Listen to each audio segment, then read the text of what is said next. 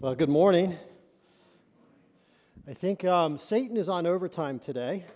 We're going pulpitless this morning. I'll explain to you why. I don't even know how this thing drops down. But it's kind of ironic that not only do we not have water at the church today that we can drink, but this morning, before this first service started, our sound and video guy got really sick and had to leave. So we were out without a sound and video guy, and then people came into us and said, Edgewood Road is closed. There's a train stuck on the train tracks on Edgewood Road. And we're like, oh no. So right before I got up to preach, I got one of the guys sitting over here. I said, hey, help me move the pulpit over for the sermon. And we picked up the pulpit, and the whole glass top came off the top, and the rest of the pulpit was still on the ground. So we realized that Satan is a little bit on overdrive today, but the nice thing is he was defeated. And he's not going to stop us from going forward. So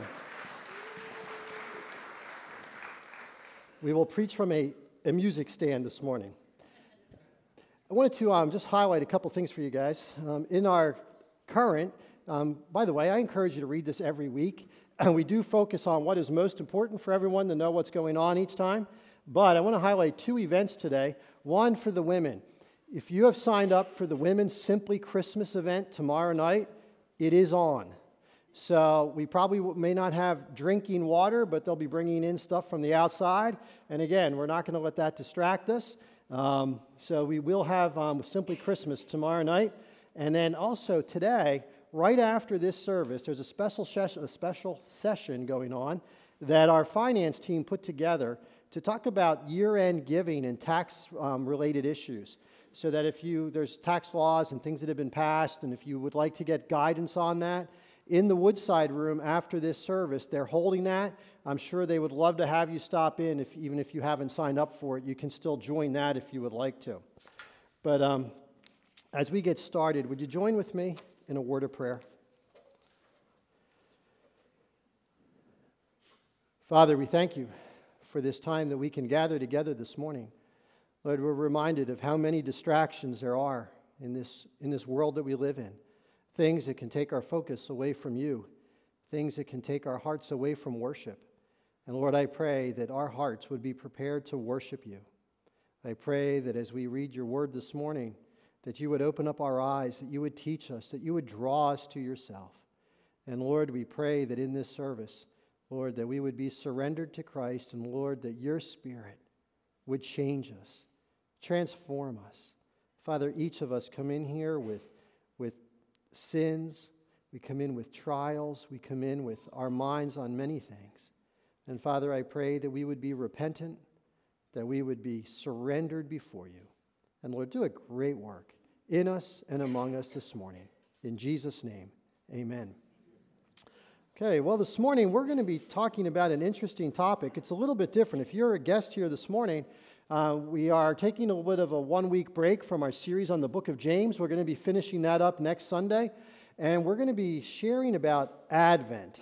And it's something that we really don't do a lot. I'll touch on that in a moment. But as we get started, what I want you to do is picture that it's Christmas morning in your mind right now. And all of your life, you have been told that one Christmas, you don't know when, you don't know what year, you are going to receive a gift from God. The perfect Christmas gift. The gift that is going to meet your wildest expectations and dreams. But you don't know when it's coming. And you go throughout your whole life and you're anticipating, what is this gift going to be? And then one Christmas morning you wake up and you go downstairs and there it is, right under the tree, in a beautiful red box with a red ribbon on it. And you're so excited, you start wondering what is in it. You're filled with anticipation. And as you walk towards the box, you realize you're stopped and you can't get to the box. There's something blocking your way. And no matter what you do, you can't go through it, you can't go around it, you can't go over it. You can't get to that awesome Christmas gift that you've been waiting for years. And then you realize what is blocking you from God's most precious gift is sin. And as you're sitting there thinking about how you can get to that box, there's a knock on the door. And you answer the door, and there's a man standing there. And you open the door up, and he says his name is Jesus. And he says that he can help you get to that gift. But he says he is the only one who can help you. And you're sitting there wondering, well, what should I do? Do I let him in? He seems kind. He seems loving. He seems like a really nice guy. But how arrogant to think that he says he is the only person in all of the world that can help you get to that gift. You know, everyone who's ever lived has been given a gift from God. And there's something blocking everyone's access to that gift. And in the Old Testament, they didn't know about the person of Jesus Christ, but there were still requirements that always went through Jesus eventually to get to that gift. But for us on the other side of the cross, all of us have received that gift from God, but our sin keeps us from opening it. And Jesus is the only way to get to that gift.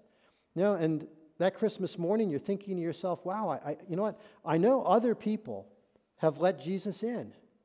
And Jesus has come in and he's removed that sin and taken it away completely to give access to the gift. But others, most people, chose not to trust Jesus and they didn't let him in. And instead of opening the gift, they just go on their lives just ignoring that gift and just almost forgetting it's even there and opening all the other gifts that the world has to offer. Things that bring temporary pleasures, but never fulfill the longing for God's most precious gift. You see, as we celebrate Advent, what we're celebrating is the anticipation of what God did by giving us this gift. In the Old Testament, for centuries and centuries and centuries, they knew that the Christ was coming at some time. They just didn't know when. Now for us, we live on the other side of the cross and we know about the person of Jesus Christ. See, for us as a church, Advent is a combination of, if you saw it in the video as well, it's a looking back to the birth of Jesus Christ, to the Christ himself, the Messiah, that came into Jesus' first coming in the form of a little baby born in a manger. And so we can look back. And for those of us who now, we can look at the scriptures and we can see the person of Jesus. Our longing, our anticipation should be so much more passionate than those who went before the cross because we know who Jesus is. You see, as the church as well today, we also look forward because just as the scriptures predicted and prophesied the coming of the Messiah, and 2,000 years ago he came and he fulfilled all of those Old Testament prophecies, the New Testament is filled with predictions and telling us that Jesus Christ is coming again.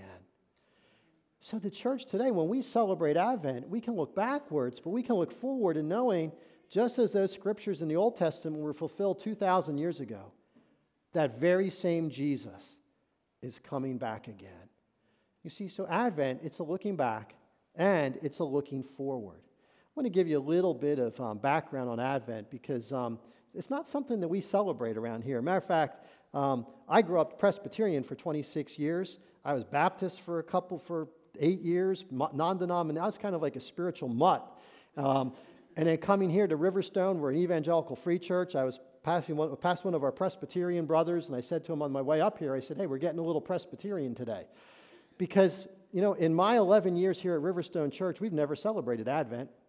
And I don't think the church probably has even before that in the history of Bible Fellowship Church, is what we were called before. And so we don't tend to celebrate Advent. If you notice in the video, it had the word liturgy. And I think sometimes as evangelical churches, we're kind of like, liturgy, you know. But there is such a richness.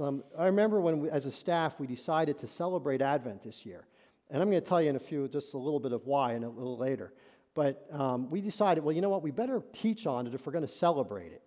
And Tom and I were having breakfast, and we were talking about the upcoming preaching schedule, and we both looked at each other and said, I've never done it. Neither of us have. So we thought, well, we really better teach this to the church family. So that's why this morning we thought we would give you guys a little background on what Advent is. But Advent, it begins the fourth Sunday before Christmas, which happens to be today, December 2nd. And it ends on Christmas Eve. And if you look at Advent, you can see right here, we have an Advent wreath. Most Advent wreaths have 5 candles. I'm going to walk you through what these candles are. But what you do is you light, and we're going to be lighting in our worship services every Sunday leading up to Christmas, one of these candles. So as you celebrate, you start out by one of the purple ones, and you light it this week, and there's scripture that goes with the lighting of that candle, all preparing our hearts to celebrate the coming of Jesus. Week 2, you light the candle for next week, plus this week's candle, so next week you'd have 2 burning. Obviously, week 3, the pink one is the 3rd week. You light these 2, plus the new pink one, all the way up. Obviously, the 4th week, you do 4. And then on Christmas Eve, you light the center white candle. Let me show you on the slides what these represent. Candle number 1 is a purple candle. And you light that, and the purple candle for week number 1 represents hope. And when we talk about hope, think of hope as a believing and a longing for something while trusting that God will keep his promises. So picture back in the Old Testament, they had hope that God would send the Christ. And they had the scriptures, and they believed that one day the Christ was coming. And we know that he did. Week number 2, it's a purple candle again, and that represents love. And it represents the love that Jesus Christ brings into the world. And then week 3, it's a pink candle that represents joy. And I'm going to read this definition to you of joy. Joy, it's a good feeling in the soul, and I don't want to stop there because produced by the Holy Spirit, as he causes us to see the beauty of Christ in the Word of God and in the world. See, that's joy. It's a great feeling in the soul, but not just like just the warm fuzzies. It's produced by the Holy Spirit because of Jesus Christ. Then week 4, the purple candle, the last purple candle represents peace. And it's a reminder that Jesus Christ came into this world to bring peace between God and people. A true peace. And then the 5th candle, the white candle, that's the Christ candle, the Jesus candle. And as the angels proclaimed, he will save his people from their sins. So that's what Advent represents. The word Advent comes from a Latin word meaning Adventus. Well, the Latin word Adventus, which means coming, simply coming. And as Christians over the centuries celebrated Advent, not only did that word, the concept of coming, come into their celebrations, but also the word anticipation became a big word at Advent, as Christians anticipated the coming of Jesus Christ. So historically, I want to ask this question too, is that, must we celebrate? I mentioned I'm not used to it here. Do we have to celebrate Advent? No. It's completely optional. I've already been asked, are we going to do it again? Well, I'll give you a definite maybe. And reason being, we don't have to celebrate Advent. We were thinking, maybe we'll do it every other year. Maybe we'll do something because it really does bring your church together, puts the focus on Christ. It's been a lot of fun. We also don't want it to just become tradition that we just kind of lose the significance of why we're doing it. So we may do it. We're not quite sure yet. And I want to just also talk about what is so special about Advent. And I'm going to give a little bit of an encouragement right now to the parents that are here. If you think about the Christmas season, your kids are flooded with stories about what? Santa Claus, Rudolph, Frosty. Now, how in the world can we compete with a big jolly man in a red suit that brings all the toys that they might want, a talking snowman, a flying reindeer with a red nose? See, that's what we're competing against with the hearts of our kids. And now I'm not saying all those things are evil and we shouldn't do them, but here's the question. It is so easy for Jesus to get lost in the midst of all that. What is more exciting for a 5-year-old kid? A flying reindeer who brings presents? Or you to pull out your Bible and tell them you want to talk about Jesus? You see now, but here's the key. Parents, if you're not excited about the coming of Jesus Christ, there's no way your kids are going to be excited. It starts with you. And if you approach it with excitement and passion, your kids are going to pick up on, wow, this is really significant that Jesus Christ came into the world. And that's why we're celebrating Christmas. This past Wednesday night, this room was filled. We had almost 300 people here in 2 different time slots making Advent wreaths, putting them together. This is one that was put together. Looks a lot better than mine because I think Tracy Wishart built this one. But this is one of the Advent wreaths that we made, and we gave out the candles, the 5 candles. We also gave out a book. Oh, you know what? I think I forgot to bring the one up here. We gave out a family book. Yeah, I did. That for Advent, there's some of them, if you would like one, there's some on the information, the Welcome Center outside in the lobby. But in that book, it includes the kind of a devotional message on each of these themes, like one page on hope, on love, on joy, and a scripture reading that goes with each of those so that when you're at home, you can light these candles at home and celebrate Advent and read the scriptures, whether you're a single, married couple, married with kids, whatever. You can put Christ at the center of your home, and it's great because it's equipping families and individuals to do that at home. So we talked about it as a church, and we said, you know what? If this is getting our people to open up the Word of God, it's getting families to come together to prepare hearts for Christmas, that's a win-win. So that's why we decided to do Advent this year. But you can pick up one of the booklets if you want, the family books. And I'm going to touch on another one at the end of the sermon. But as we look about, celebrating Advent, what I'd like to do is I'm going to ask if our ushers would come forward with Bibles, because we're going to go through a lot of Scripture today. And if you would like to read through along with us, just raise your hand. They will give you a Bible. You can take it home. It's our Christmas present to you guys. But I'll have the Scripture on the screen as well. But I'd like to talk about 3 reasons to celebrate Advent. And the first of those reasons is that Advent connects us to centuries of church tradition. Now, I had to laugh. I'm going to give you guys a little inside story. Benjamin and I were planning this service together, and we started to get, I guess maybe we were meeting too long, we started to get a little silly, because Janet and I, my wife Janet and I, had just, about a month ago, went down into the city and saw the Broadway production of A Fiddler on the Roof. So I told Benjamin, I said, listen, every time as I'm preaching on Sunday and I mention the word tradition, you stand out in the back and just break out into Tevye's version of tradition. And Benjamin, he loved the idea, and he goes, and then I can get Margie to come up on the platform, and I can sing to her, "Do you love me?" And then we got to the point of saying, and then for the offertory, we can sing "If I Were a Rich Man." And thankfully, we scrapped that idea. It was a moment of silliness, but I want to give you a little history on Advent. Advent goes back, the earliest known time of recording of Advent goes back to about 380 A.D., In one of the church councils, they talk about Advent. And at the time, for about 150 years, Advent was celebrated by the church from December 17th to December 29th.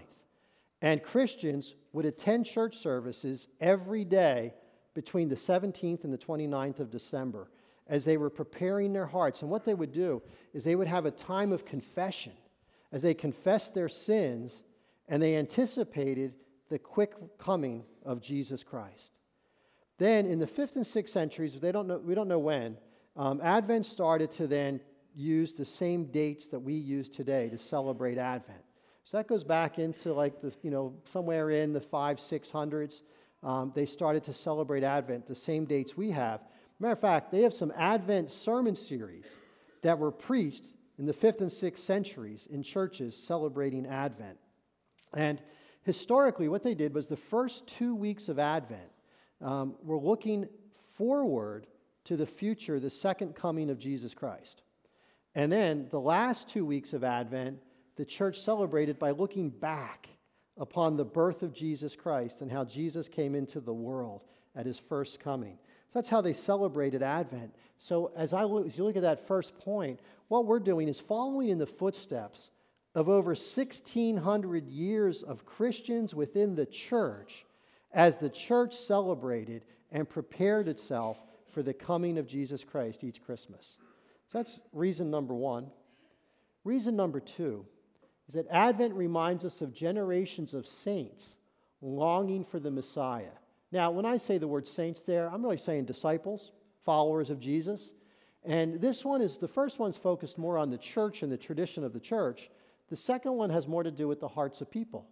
And it reminds us that before the cross, in the Old Testament, for centuries and centuries, God's people were anticipating and longing for the coming of the Christ.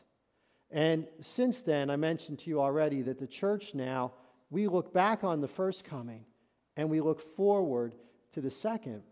But what we're doing is we're joining in with generations of Christians before us who have longed for the coming of Jesus Christ. You see, one of the things that's really interesting, you talk about this longing, is there's a Jesus, after his death and resurrection, but before his ascension, Luke chapter 24 records what is known as the road to Emmaus. And Jesus was walking along actually two of Jesus' disciples were walking along the road, talking to each other, and the crucifixion was not too far in the past. As a matter of fact, they hadn't even seen Jesus yet, the resurrected Jesus. So they're talking about the crucifixion and what just happened. Picture, these were two Jewish men, two of his disciples, who thought that the long-awaited Christ had come in Jesus Christ. But he was crucified. He was in a tomb. What happened? And these two disciples are walking along the road, and Jesus joins them. And what's really cool is that Jesus takes the scriptures, it would have been the Old Testament, and he opens them up, and he shows to these two disciples how he had come to fulfill the Old Testament prophecies of the coming Christ. And we're going to take a look at that. I want to read, it's Luke chapter 24, if you want to turn to it, and we're going to pick up reading in verse 13. And behold, two of them were going that very day to a village named Emmaus, which was about 7 miles from Jerusalem. And they were talking with each other about all these things which had taken place. While they were talking and discussing, Jesus himself approached and began traveling with them. But their eyes were prevented from recognizing him. And he said to them, "What are these words that you are exchanging with one another as you are walking?" And they stood still, looking sad. One of them, named Cleopas, answered and said to him, "Are you the only one visiting Jerusalem and unaware of the things which have happened here in these days?" And he said to them, "What things?" And they said to him, "The things about Jesus the Nazarene, who was a prophet, mighty in deed and word in the sight of God and all the people, and how the chief priests and our rulers delivered him to the sentence of death and crucified him. But we were hoping that it was he who was going to redeem Israel." See, there's that hope. These disciples are saying, we thought he was the Christ. We were hoping for all that would come when the Messiah shows up. And you can see the confusion and the sorrow. Picking up in verse 21 again. "Indeed, besides all this, it's the 3rd day since these things happened. But also women among us amazed us when they were at the tomb early in the morning and did not find his body. They came saying that they had also seen a vision of angels who said that he was alive. Some of those who were with us went to the tomb and found it just exactly as the women also had said, but him they did not see." And he said to them, "O foolish men and slow of heart to believe in all that the prophets have spoken." So now Jesus himself is talking about the prophecies that are predicting the coming of the Christ. "Was it not necessary for the Christ to suffer these things and to enter into his glory? Then, beginning with Moses and with all the prophets, he explained to them the things concerning himself in all the scriptures." Could you imagine being part of that Bible study? Wouldn't it have been so amazing to walk along that road and Jesus Christ himself takes the Old Testament and just unfolds it all the way to show how he fulfilled those prophecies? That would probably be the sermon I would long to be part of and hear the most out of any. And I'm a little bit nervous because I'm kind of stepping into his shoes here, and I guarantee you he did a better job than I will. But as we go through this, what I'd like us to do is I would like us this morning, we're going to take our own walk along the road of Emmaus, and we're going to go back and starting in the book of Isaiah. I could have picked a lot of scripture. I had to pick several. But we're going to do our own walk through the scriptures to see what was it that Jesus may have shared with these disciples along that road to Emmaus. Let's pick up the first reading in Isaiah chapter 7, verse 14. Therefore, the Lord himself will give you a sign. Behold, a virgin will be with child and bear a son, and she will call his name Emmanuel. So we go all the way back to the book of Isaiah, predicting that a virgin will be with child and bear a son. We go on in Isaiah in chapter 9, verse 6. For a child will be born to us, a son will be given to us, and the government will rest on his shoulders, and his name will be called Wonderful Counselor, Mighty God, Eternal Father, Prince of Peace. Picture that verse. It starts out, a child will be born to us. And look at how that verse ends. He's going to be called Mighty God, Eternal Father. Just picture that concept. A baby is going to come into the world, and this little baby is going to be called Mighty God and Eternal Father, Prince of Peace. Verse 7 in the same chapter. There will be no end to the increase of his government or of peace on the throne of David and over his kingdom, to establish it and to uphold it with justice and righteousness from then on and forevermore. The zeal of the Lord of hosts will accomplish this.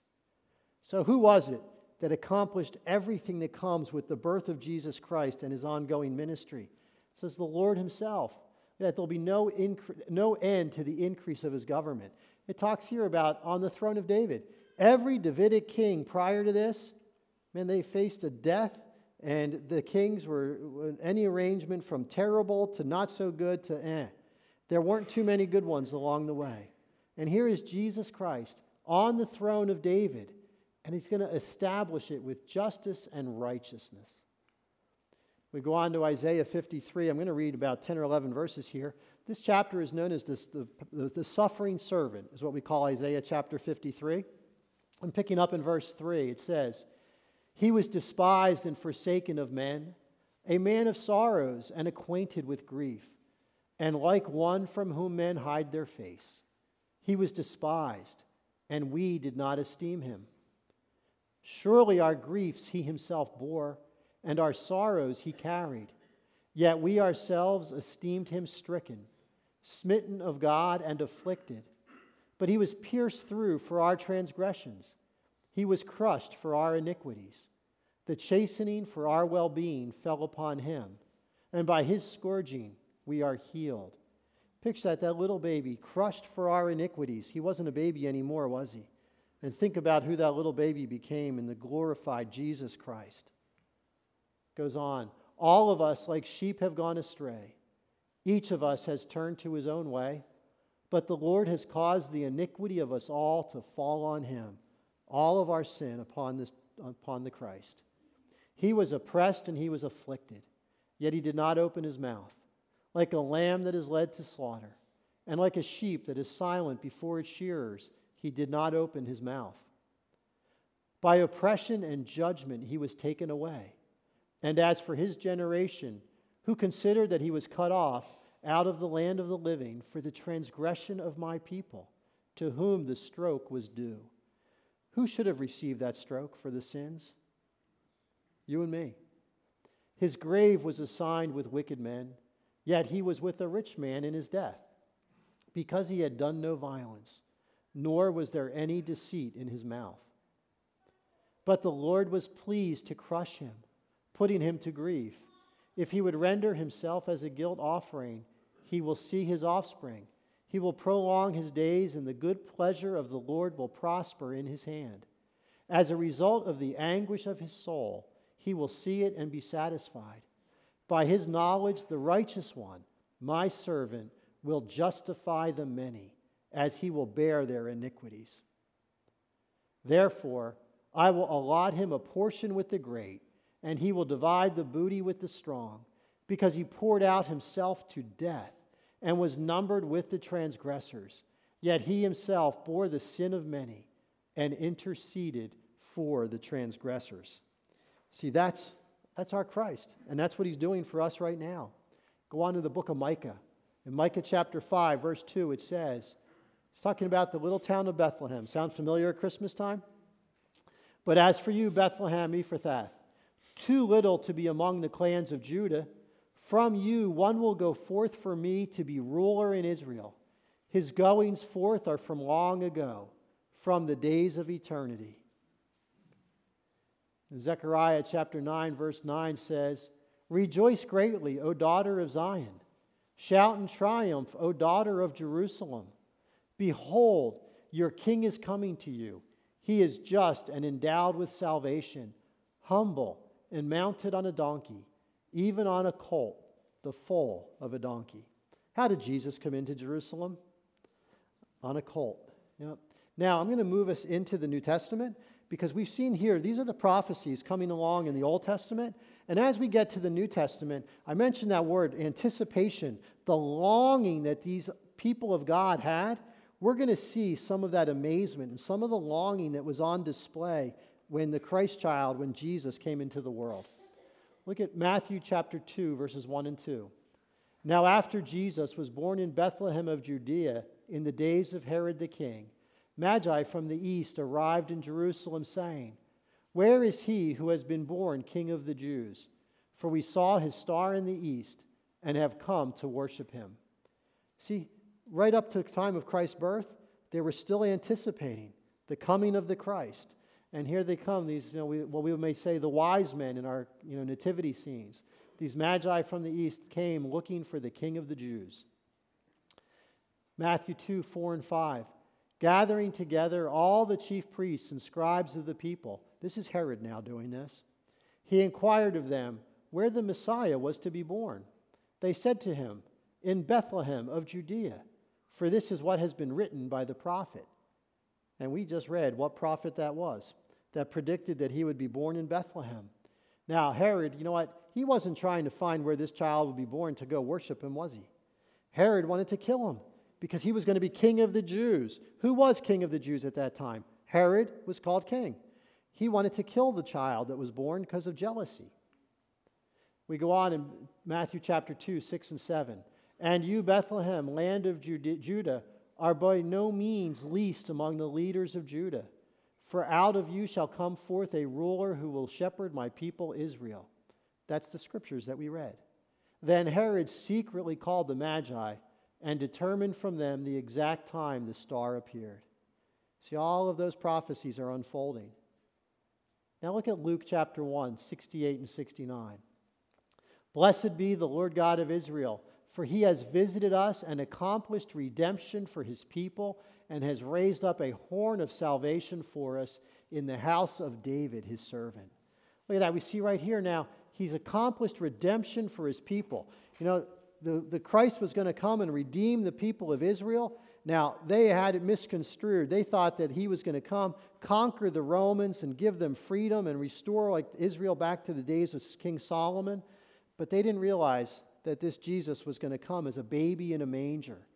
And we see here, we talked about the promise that he would sit on the house of the throne of David forever. What does it say here in Luke chapter 1? Go on in verses 70 and 71. As he spoke by the mouth of his holy prophets from of old, salvation from our enemies and from the hand of all who hate us. Let me ask you, it wasn't the Romans that Jesus delivered us from, but what enemy was it that Jesus came and delivered us from? He came and delivered us from Satan. It says he defeated Satan and he defeated death, the greatest enemies that we could have. See, the Jews looking for their Messiah had it wrong. It wasn't Rome that Christ came to defeat, but it was death and Satan. And see, we as Christians who trust in Jesus Christ benefit from these great gifts that Christ brought to us. We go on to Luke 2, 25 and 26. Remember I talked about the longing, the anticipating? Here was this man, Simeon, elderly man at the temple of God. Listen to what he says. And there was a man in Jerusalem whose name was Simeon, and this man was righteous and devout, looking for the consolation of Israel, again, the Messiah. And the Holy Spirit was upon him, and it had been revealed to him by the Holy Spirit that he would not see death before he had seen the Lord's Christ. And he came in the Spirit into the temple, and when the parents, Joseph and Mary, brought in the child Jesus to carry out for him the custom of the law, then he, Simeon, took the baby into his arms and blessed God and said, "Now, Lord, you are releasing your bondservant to depart in peace according to your word. For my eyes have seen your salvation, which you have prepared in the presence of all peoples, a light of revelation to the Gentiles and the glory of your people Israel." See, here was Simeon. He had been waiting for the Christ to come, and this little baby, Joseph and Mary, bringing this little baby into the temple. And Simeon takes that baby in his arms, and he declares that he has now seen the consolation of Israel, and that he knows that he can die in peace, because God promised him before he died that he would see the Christ come into the world. And it was a tiny little baby that Simeon held in his arms. See, as we look at this, I think about our generation, and I look at Simeon, I look at Anna the prophetess at the temple as well. They were longing to see the Christ child. Well, today for us, we don't think about, we don't really look too much ahead, like anticipation, longing. Those aren't really words that we hear too much in our American culture today. I think one of the reasons is, look at the culture that we've become. We have drive-through restaurants. We have, instant coffee, instant oatmeal, every microwave ovens, DVRs that don't have commercials, so we have to watch commercials. Everything is fast, fast, fast. We seldom stop and think and anticipate and long for something. Because why? We want it now. And I think one of the things that we can learn about Advent is, as centuries of people before us have longed for the Christ child, I think it's something that we ourselves can do a much better job in anticipating and longing for the coming of Jesus Christ. Here's my third reason to celebrate Advent. It helps us anticipate Christ's next coming. See, in Revelation chapter 22, Jesus made the phrase, he said, "Behold, I am coming quickly."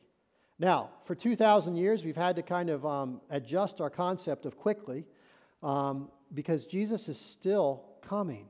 But in God's timing, obviously, Jesus Christ is coming quickly. And what we can anticipate is when we go back and see that all of those Old Testament prophecies predicted the coming of the Messiah, and Jesus came just as it was told. That when we look at the New Testament promises and we hear Jesus himself say, "Behold, I am coming quickly," we can be assured that as Scripture was fulfilled 2,000 years ago, it's going to be fulfilled again when Jesus Christ comes back at his second coming. You see, Jesus Christ is not done yet, and we're part of that big picture. And that's one of the things that we can look forward to at Advent. You see, many of the Jews, I mentioned this box, in Jesus' day, when Jesus came into the world, they were anticipating that conquering hero that was going to come in and defeat the Romans. And I think what happened is when Jesus revealed himself to the world, all of a sudden they realized, well, wait a minute. We're really comfortable with this man-made religious system that we've developed. Now, this guy, Jesus, he wants to come in and turn everything upside down and change it. Not only does he want to change our system, he wants to change our hearts. And I think for the majority of them, it became way too threatening, and they rejected the Messiah. I want to ask a question. How can we today in the church make sure that we are preparing our hearts for the coming of the Messiah when Jesus comes back again? I want to give you a practical means of how you can do that.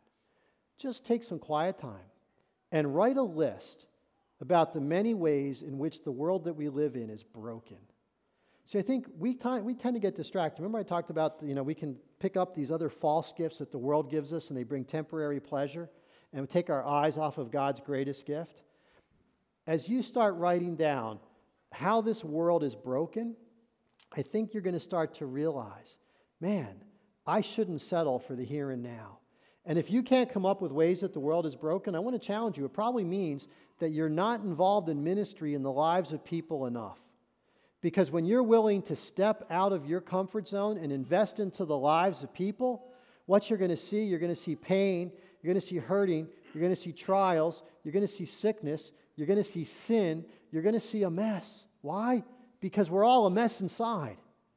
And as you step out and you start to minister to other people, you start to realize, man, this world that we're in, it really is a mess. And start praying that God will start to change and heal and bring people to Himself. And start longing for the coming of Jesus Christ, who's going to come into the world and make things right. So I think we can become way too comfortable in the world that we live in. Advent, celebrates something that took place 2,000 years ago, and we can look back on that. But I want to say, unless we understand the importance of the incarnation, we'll never truly really worship and honor Advent or just grasp the significance of what this is all about unless we understand the incarnation. And you might say, what is the incarnation? It's a fancy word for saying God Himself coming in the flesh to live among us. And in wrapping up the sermon, I was going to actually share something deeper, but I realized a couple weeks ago as I was putting this together, there was no way that I could cover all of this in one message. So one of the things I just want to whet your appetite and say is 5 reasons that Jesus came to the earth. Now, I'm setting the stage for Pastor Tom because next week we're going to finish up the book of James, and then we're going to do 2 weeks on the 16th and the 23rd on the significance of the Advent. We'll probably come up with a fancier title for it, but here's 5 reasons that we want to put forward that Tom will be preaching through. 1, so Jesus came into this earth so He could sympathize with us and help us. Go to Hebrews, talks about Him being the great high priest. He has suffered, He's been tempted, He's experienced the things that you've experienced in this broken world, and He can relate to what you're going through. And He has become our great high priest on our behalf. Number 2, so He could destroy Satan's work. Folks, trust me, without Jesus Christ in your life, you would never want to stand in front of Satan. We would be trounced in a second. But when you have Jesus Christ, there is nothing to fear because Satan has already been defeated and Jesus Christ is the one who's defeated him. The 3rd reason Jesus came, so He could make a perfect sacrifice for our sins. The Bible says He was the perfect, unblemished lamb, the perfect sacrifice. Jesus died on the cross so you could have forgiveness of sins, your sins forgiven once and for all. The 4th reason, so He could reveal God to us. You see, Jesus came. There's 2 ways we can get to know God, through His Word and through the Son. 2,000 years ago, the Son came into the world. And what did it say? When you look upon the Son, you have seen who? The Father. You see, Jesus came and He revealed God to us. And the 5th one, so He could reign on David's throne forever. See, all of those earthly kings, David, Solomon, and all of the others, they reigned for a while and died. Jesus Christ came in the line of David, and He reigns on that throne forever. See, these are the reasons. We're going to look into that in 2 weeks. But I want to give you guys, for those of you who were not here on Wednesday night making the Advent wreaths, in the kits that we gave out all of that material, but we also gave 2 books. We gave the family book. If you want one of those, you can pick one up on the welcome desk in the lobby. But we also gave out a devotional that was put together by John Piper, Good News of Great Joy. It provides devotional readings for the entire month of December. And what a great means this is for you guys to prepare your hearts. You can pick up a copy of this for free in the book booth right in the church lobby. And I want to challenge our whole church family. Let's keep reading through this in the month of December. And there's a devotional for every day that puts our focus on Jesus Christ and prepares us for Christmas to celebrate in a way that we keep Christ at the center of our Christmas. Now, I know these